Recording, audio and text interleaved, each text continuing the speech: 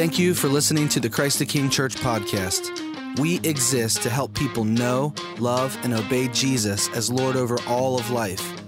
For more information about our church, please visit us at ctkcincy.com. Good morning, church. And happy Mother's Day, mothers. Welcome to all of you that are here, and mothers.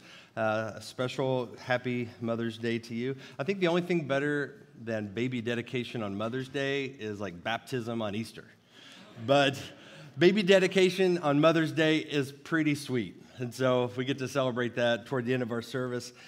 Well, if I haven't met you yet, my name is Michael. I'm one of the pastors here, and it's great having you here with us to worship together. We're doing a series in the Gospel of Luke. And today we're going to be jumping into Luke chapter 6, which is known as the Sermon on the Plain. Now, I'm sure you've heard of the Sermon on the Mount, which is Matthew's gospel and his version of this famous teaching, Jesus' most famous teaching. But this is the Sermon on the Plain, which is the version that's in Luke's gospel. So Matthew and Luke, they had different priorities that they were writing about when they selected material and compiled it in their books. And they arranged it for their own purposes. Matthew presents Jesus teaching up on a mountain. Luke presents Jesus teaching on a plain. Both are inspired by the Holy Spirit. Both are completely true. We're not going to worry about those kind of comparison and contrast with the Sermon on the Mount. We're going to let Luke present his material of Jesus teaching on the Sermon on the Plain, and we're going to focus on that account. So we're not going to be doing a whole lot of comparison and contrast between the two. We're going to spend 4 weeks looking at the Sermon on the Plain, and you probably got from Cameron City Group leaders that we'll be trying to do things a little differently during those 4 weeks, trying to experiment on focusing on a particular text of Scripture in the whole for a longer period of time. So hopefully that'll work out well for you. So today we're going to look at Luke's version of the Beatitudes. In the show Stranger Things, if you all may know the show Stranger Things, there's this alternate reality that the show, takes you into. And this alternate reality exists alongside the regular reality. But it's different. So the difference in the show, they call it the upside down. So you have like the normal life, the regular life with all these kids in their regular life. But there in this other reality is this thing called the upside down. And the upside down is an alternate reality that exists alongside their reality. And in this upside down reality, there's bizarre creatures that like to abduct and kill children and terrorize the neighborhood. So that's what Stranger Things is about. So you have the kid that gets abducted, Will Byers. If you all seen the show, Will Byers. I hope I'm not spoiling anything for anybody here, but Will Byers is this kid that gets abducted by one of the creatures from the upside down. And so people from their world need to try to find some access into the upside down to rescue this kid. The kingdom of God is kind of like that. Not exactly, mind you. But the kingdom of God is kind of like that, except we're the ones in the upside down, right? We're the ones that live in this alternate reality that's broken and sinful and wicked, whereas the kingdom of God is the normal world. That's the real world. That's the world as God created it, where everything is in its rightly ordered place. And we are the ones in the upside down, and Jesus has crossed into our reality to rescue us from it. So Jesus' teaching in the Sermon on the Plain, and not really everywhere, but Jesus' teaching in the Sermon on the Plain especially focuses on the kingdom of God. And so he's telling us what the real world is like. He's telling us what the reality of God's kingdom is like, the way it was meant to be. And there's going to be tension for us as we live in the upside down, living as citizens of the kingdom of God in our version of the upside down. So in Luke's Sermon on the Plain here, he's going to begin with 8 statements. So there's 4 blessings and 4 woes. And these 8 statements match up with one another. So you have 4 blessings and 4 woes, and they parallel one another. And all of them feature some divine reversal. something Jesus says, this is your experience, but here is the reality behind that experience.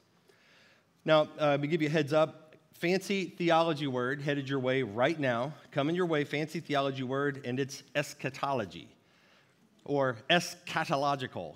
That's eschatological. That's 6 syllables. So you can write that down and impress your friends. Eschatological. I use that word because the blessings and the woes are eschatological. The word eschatology refers to the last things, like the return of Christ, judgment day, heaven and hell, eternity, those sort of things. And so Jesus is talking eschatologically. He's speaking of an experience now and how it corresponds with the last things, with the way things will be in eternity. So he's kind of forecasting into the future what the kingdom of God is like when it comes in its fullness. So what Jesus is saying is that the way we experience things now will be different in the future kingdom.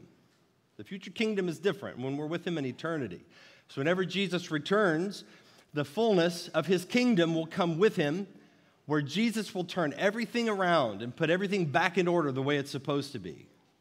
So for now, Jesus' followers are citizens of that kingdom, right? We're citizens of the kingdom to come, but we live in this reality. And so we cope with the tension of being citizens of the kingdom to come while living in this upside-down reality now of a fallen world. The 2 lists, blessing list and a woe list, they follow a pattern, a 3+1 pattern. So there's 3 short ones and a long one, 3 more short ones and another long one. So what I'm going to do is I'm going to deal with the 3 short ones as a unit, and then the long one, and then the 3 short ones, and then the long one. So we'll follow that pattern through the message today. There's a couple of challenges in interpreting the Sermon on the Plain, and I want to acknowledge them here just to tell you I'm walking a tightrope. One challenge is to absolutize it, which means to read what Jesus is saying and take it as an absolutely literal way, for it to be like it's exactly just the way it reads, and to take it overly literal, more literal than Jesus intended. That's one challenge that we don't want to do. The other one is to overqualify it, to say like, well, Jesus doesn't mean this in the most literal way, therefore let's qualify and nuance to where it has no power left to challenge us in any way. We want to try to avoid both of those things. We want to let the impact, the force of Jesus' words hit us and land on us, while also recognizing that Jesus uses hyperbole at times, right? He speaks in exaggeration to make a point. So we're going to avoid both of those, and we're going to try to let God's word challenge, encourage, convict us as we read this. So let's dig in. We're going to start with the blessings, present and future blessings, and we'll be here in Luke chapter 6, beginning in verse 20. Verse 20. And he lifted up his eyes on his disciples. Note that, he's speaking to his disciples. He lifted up his eyes on his disciples and said, "Blessed are you who are poor, for yours is the kingdom of God. Blessed are you who are hungry now, for you shall be satisfied. Blessed are you who weep now, for you shall laugh." We'll pause here. Verse 20 has an important detail, and I've mentioned it as we went along. And that detail is this. In the verses that preceded what we just read, Jesus had gone up on a mountain to pray, prayed all night. He selected 12 disciples. He designated them as apostles. Then he came down. He was greeted by large crowds, and he healed some, and he cast out demons and so forth, and he taught them. And then here it says he spoke to his disciples.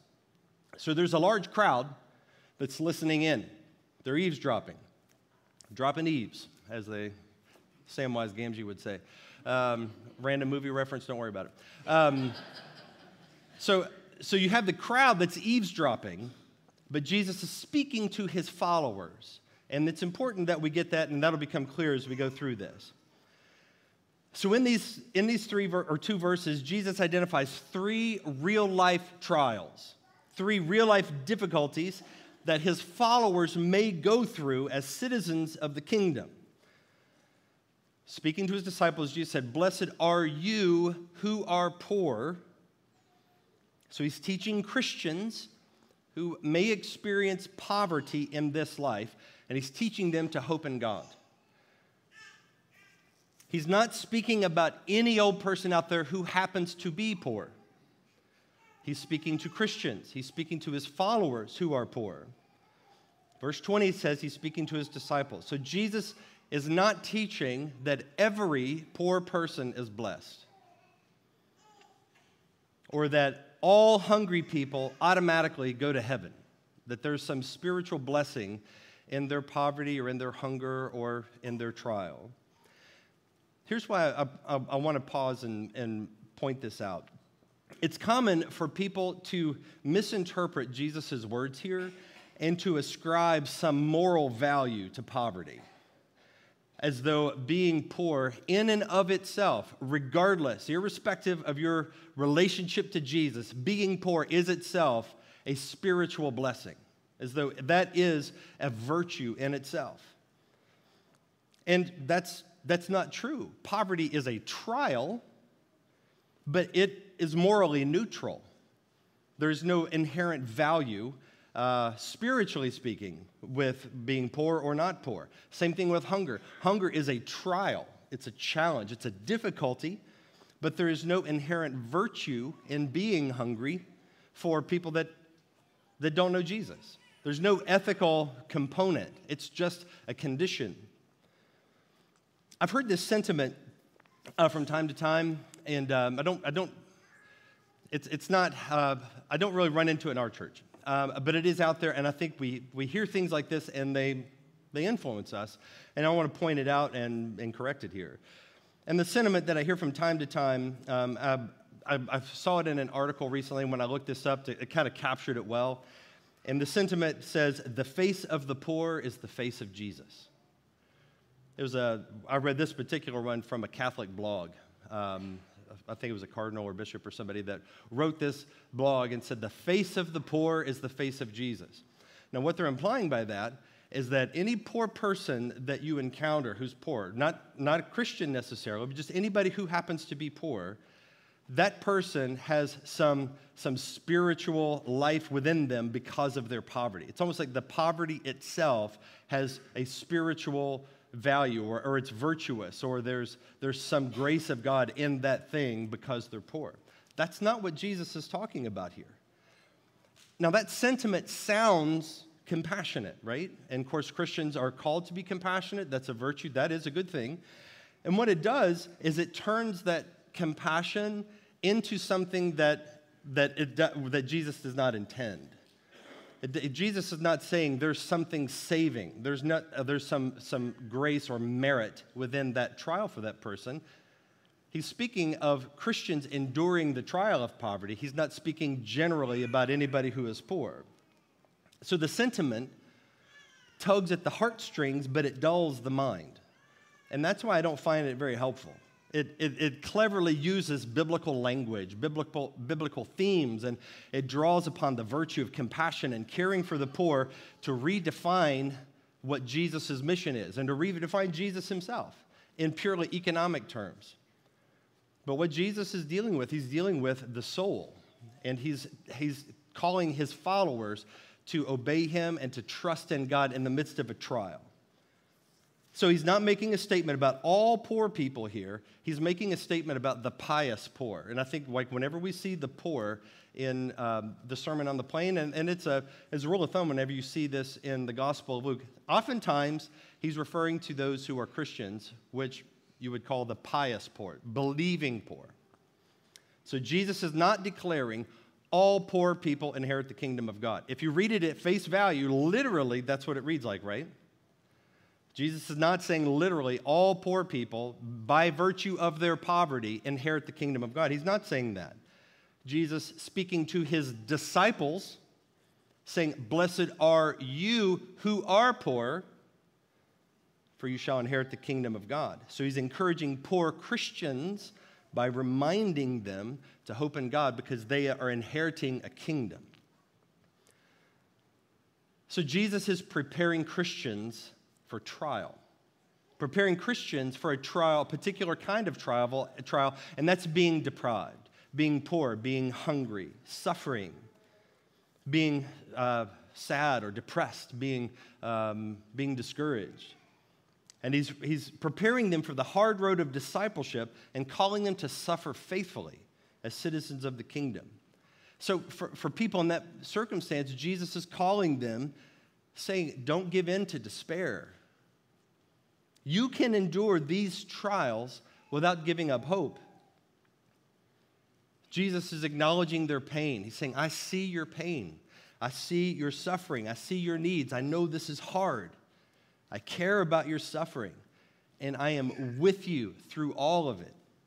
So take courage. This trial won't last forever.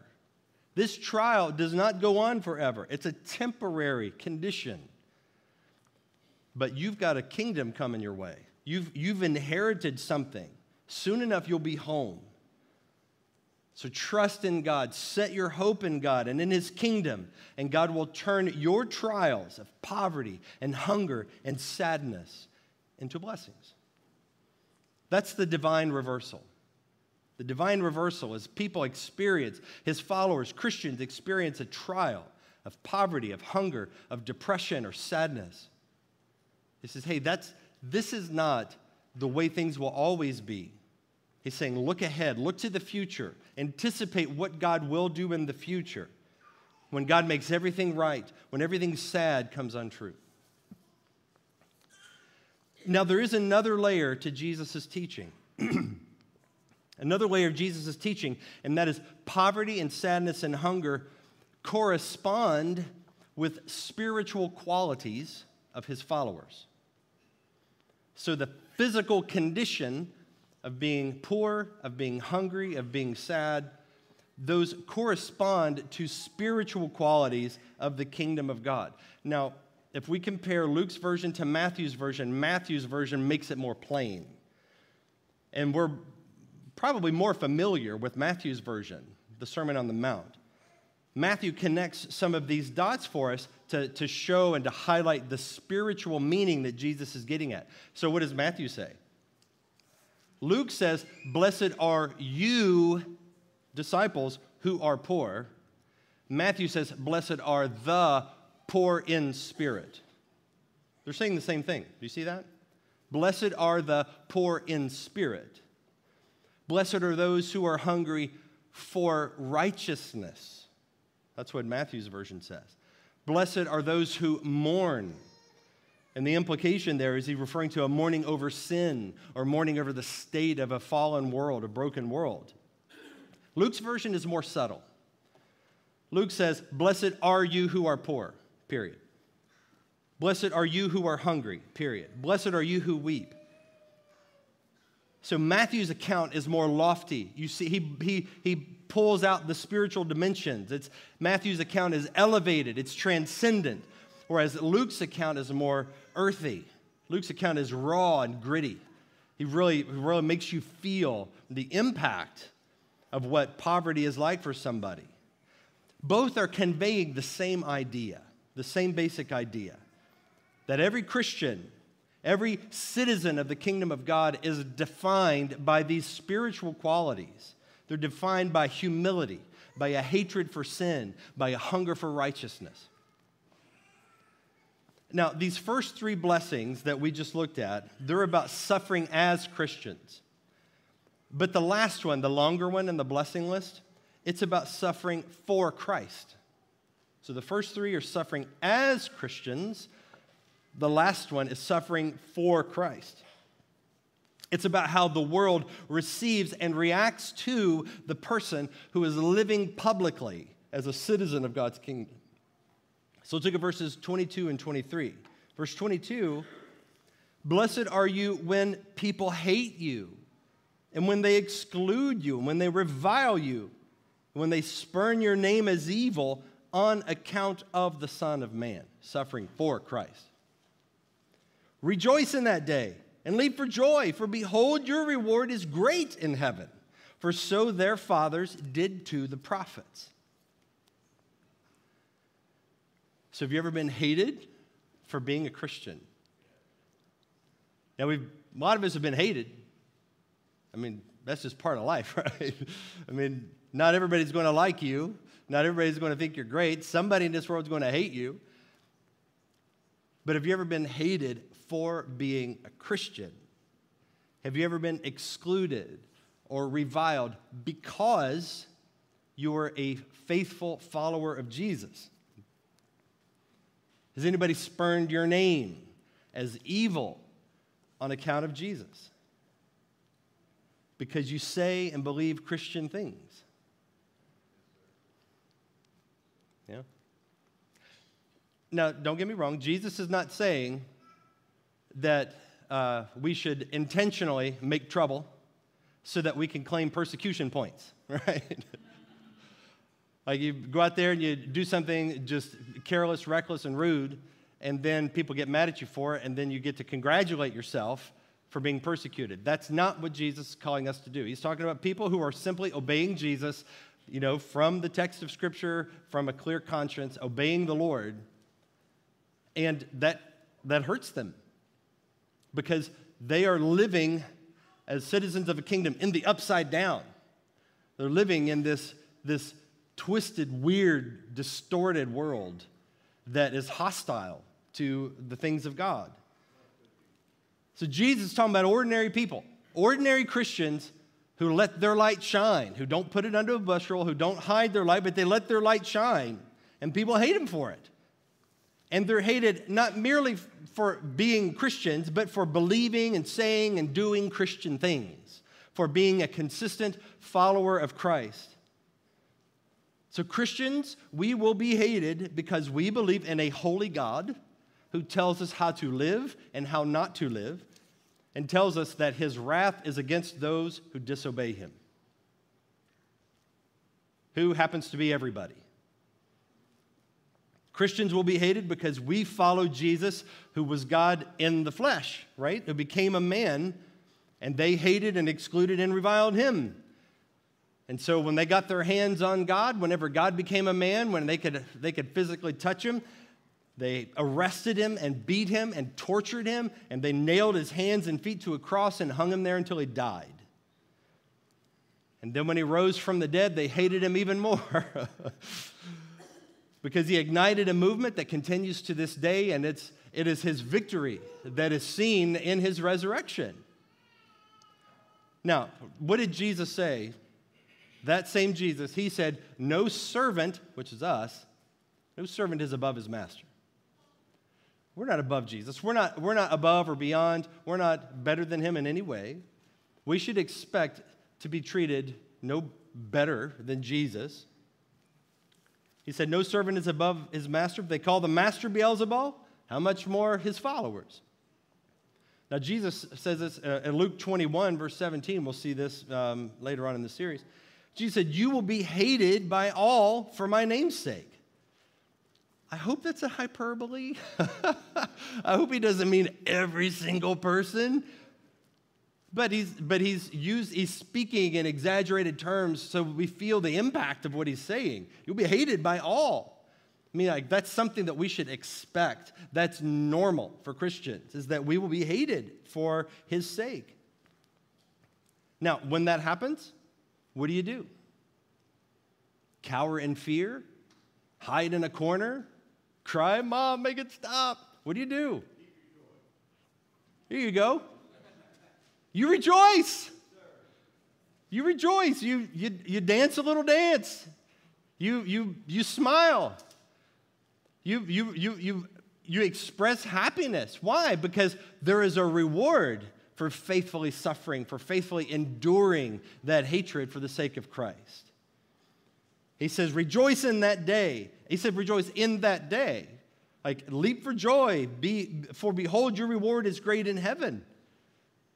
So we can experience and express joy now in the day that it happens in anticipation of the fullness of that joy that will come whenever Jesus returns. So the more closely you follow Jesus, the more hate you're going to catch for it. I think that's I think we can expect that to be true. But don't let it get you down. That shouldn't get us down. That should trigger in our hearts rejoicing, because that means that there is a reward for those who faithfully suffer.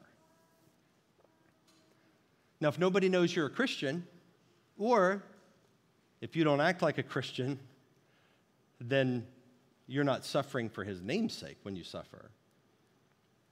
So I think there's a couple of things Jesus is saying here. I mean, on the one hand, Jesus is encouraging those who faithfully suffer for Christ, encouraging them, hey, rejoice, because there's a reward. But I think there's another message here where Jesus is coaxing us more out into the open. Coaxing us to say, hey, like, if you're vocal about your faith, if you share your faith with a coworker or a friend or family member, they might hate you for it. Any of you all tried to share the gospel with a friend or family member and they got really angry about it?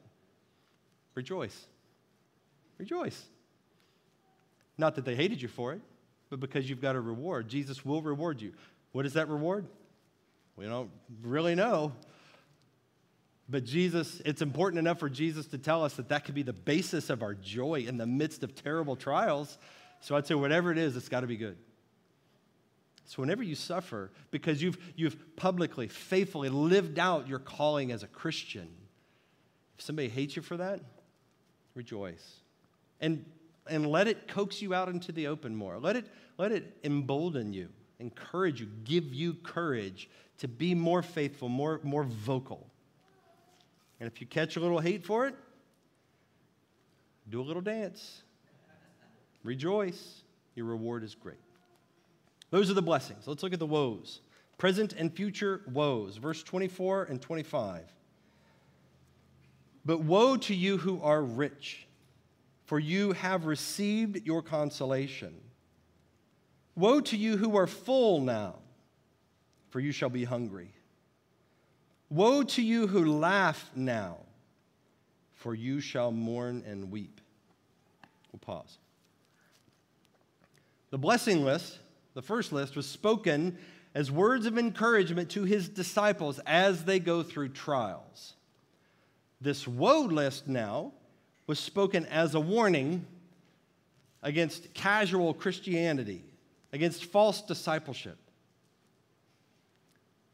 So a woe is a state of great sorrow or distress or misery, and it's jarring to read, right? I mean, these things are kind of like, whoa, Jesus, that's intense. It's jarring to read. But this is where we don't want to let's not just nuance our way out of what Jesus is saying here. We need to hear what Jesus says and heed his warning. And so he says that those who are rich and full and laughing now have nothing in eternity to look forward to, only emptiness and hunger and weeping. In this life, they've already received all the good things that they're going to get, and only pain awaits them in eternity. Now that's intense. That's pretty intense. What's he talking about? Jesus identifies common physical blessings that people enjoy, being rich, being well-fed, being happy and laughing. These common physical blessings that can draw them away from the things of God, that can cause them to settle in and to be comfortable here in the upside down, right? Here in the world that isn't the real world. Now, the same principle is true here as before. Jesus is not making a universal pronouncement about money, as though the amount of dollars in your bank account determines your spiritual condition. Jesus often speaks of the rich as a spiritual condition because it's like there's a heart posture that often goes along with the money, right? So he often speaks of the rich as a spiritual condition to refer to people who don't think they need God, for people who live and act as though their money can take care of all their needs and they don't need God. They can live their life and ignore God. But if being rich were in itself a sinful thing, then a lot of our heroes of the faith would have been disobedient. We have Abraham, Joseph, David, just to name a few, that would have been great sinners, but the Bible does not speak of them as great sinners because of their wealth. They're rich guys. Point being is that it's not a sin to have money. Money is a tool. Money is a tool. And having more of that tool is not necessarily sinful. However, the Bible strongly warns about the dangers of money and the effect that having lots of money can have on your soul. And just in case you were wondering, I would say 99% of us in this room have lots of money, globally and historically speaking. So don't be looking around and be like, that guy over there, he's got a lot of money. Hope he listens up. Now I'm talking to all of us, all right? Every one of us. Money can be sinful if it is gained in a wrong way. And it can, if you have a lot of it, it can affect your spiritual life and tempt you to sin. Because here's the thing, money exposes the heart. I mean, it does reveal what's going on in your heart. The way you use money reveals what's really important to you. So money is always a great danger to your soul, and you see that from Genesis to Revelation. It can seduce you into thinking that you are in control of your life. That no matter what bad things come your way, you've got a number in your bank account that can cover that pain. And that's not true. That's not true. Money can buy a lot of things, but it can't just take care of every problem. Money can tempt you into feeling self-sufficient, thinking you don't need anything, that you don't need anybody, including God. That's why it is more difficult for a quote-unquote wealthy or rich person, a person who lives a life of luxury and ease, to see their need for God and for them to become Christians. They're hard people to reach sometimes. So Jesus is pronouncing a woe on people who are not poor in spirit, rather they're rich in spirit.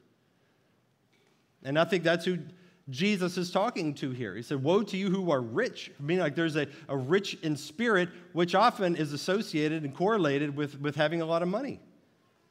People who are selfish, self-sufficient, greedy, ungenerous. They have money and they have a prideful attitude about their money. The kind of materialistic person who spends all their money on themselves, spending just to spend as a form of entertainment because you got money to blow. The kind of person that sees money as a game, checking his or her accounts all the time just to watch the numbers go up and down. It's exciting to do that. The kind of person that gets enamored with the status and reputation that having money can bring to you. The kind of person that feels superior to others who have less money and treat people differently based on their perceived income.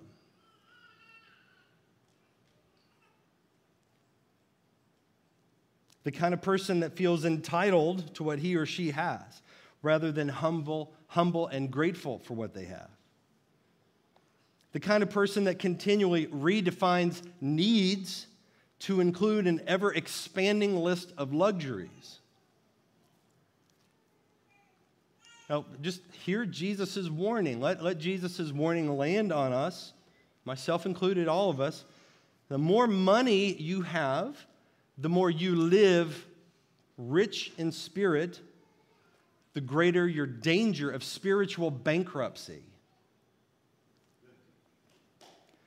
People who are rich in this way can be spiritually bankrupt, right? And you don't need me to explain it. You know what I'm talking about. You know the effect that money can have. We've seen it in our culture. We've seen it in our own lives at different times, perhaps. But we know that money can deaden your soul. And Jesus says, if that's you, all the consolation that you will receive, you've already received it. There's no reward. You've already gotten your reward. Verse 26. Woe to you when all people speak well of you, for so their fathers did to the false prophets. That's the final woe. And that woe is parallel to the final blessing of the blessing list. In verse 22, and they address the same issue. They address the issue of how are you perceived in the world you inhabit. So if you're living like a citizen of the kingdom of heaven in the upside down, the fallen world, then they're going to reject you, revile you, hate you, exclude you, and spurn your name as evil. But if you're living as a citizen of the upside down in the upside down, hey, you're one of us. You're a great dude. We like you. And Jesus says, woe to you if living in the upside down, everybody thinks you're a cool guy. Because that indicates something about your life. That indicates that something is not right. It's a red flag. So the last woe is a warning about being too highly regarded. I mean, that's just kind of strange to even read. It's like Jesus saying, hey, be careful about being too highly regarded when all people speak well of you. I think this one is one of the hardest for modern Christians to handle because we want everybody to like us. And a lot of modern Christians think that, well, if I'm doing Christianity the right way, everybody's going to like me. If I'm following Jesus just the way I would, and I'm got the right amount of compassion, and I'm winsome and loving, and I've got all those things that I'm just like Jesus, then everybody's going to like me, and it's going to go well. Nobody will criticize me or hate me. And Jesus says, hey, if everybody thinks well of you, that's a red flag. And nobody lived like Jesus better than Jesus, and what did they do to him?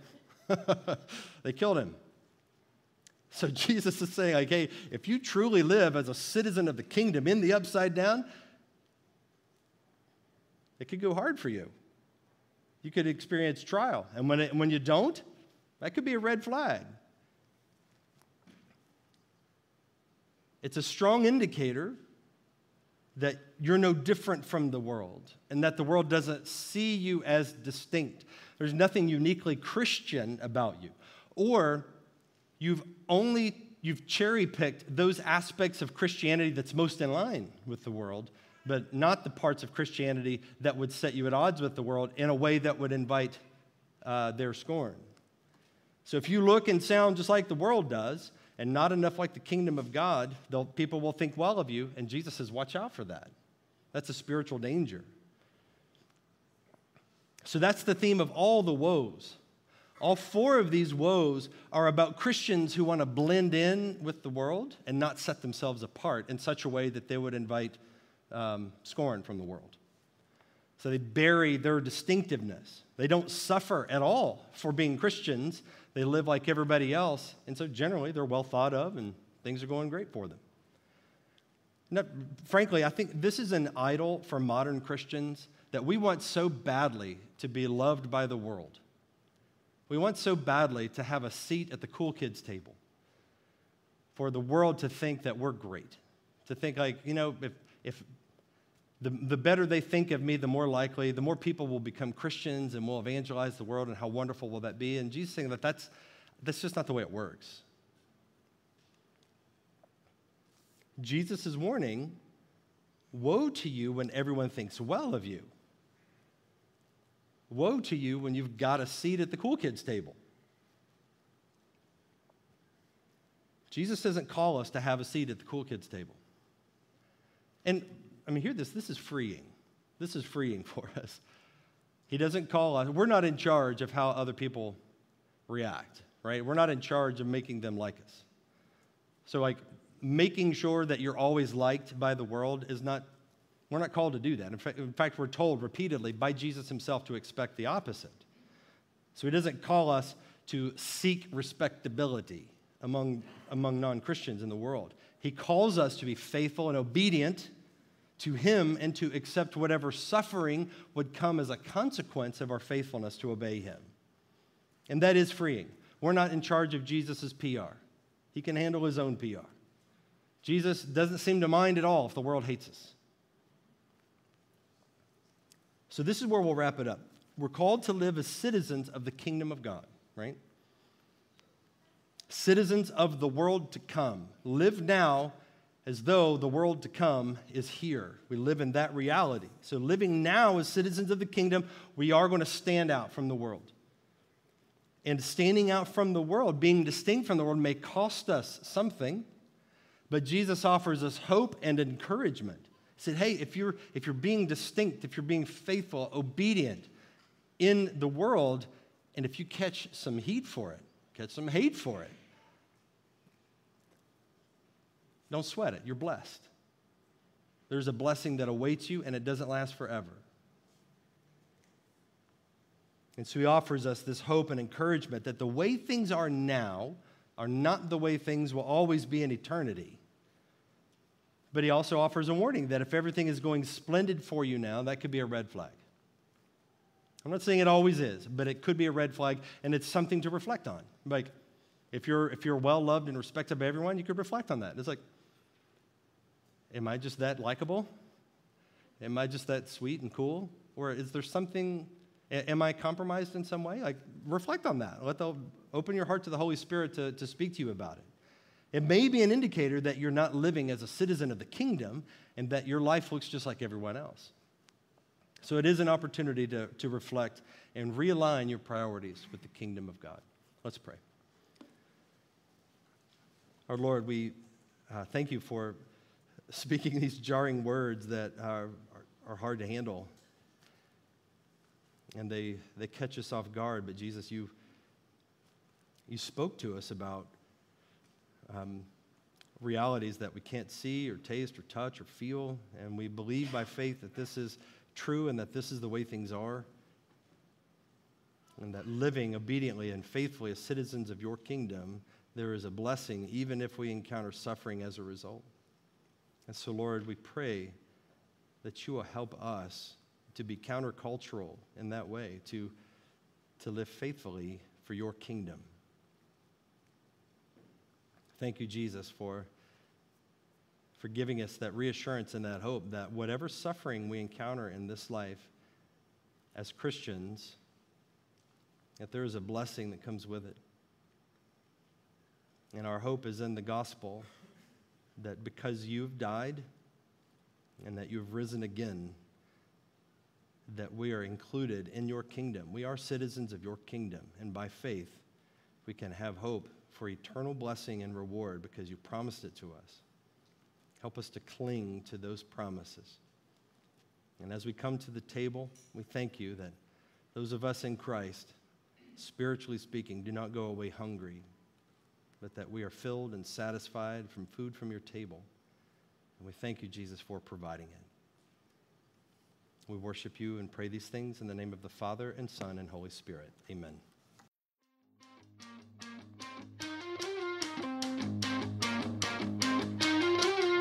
We are Christ the King Church.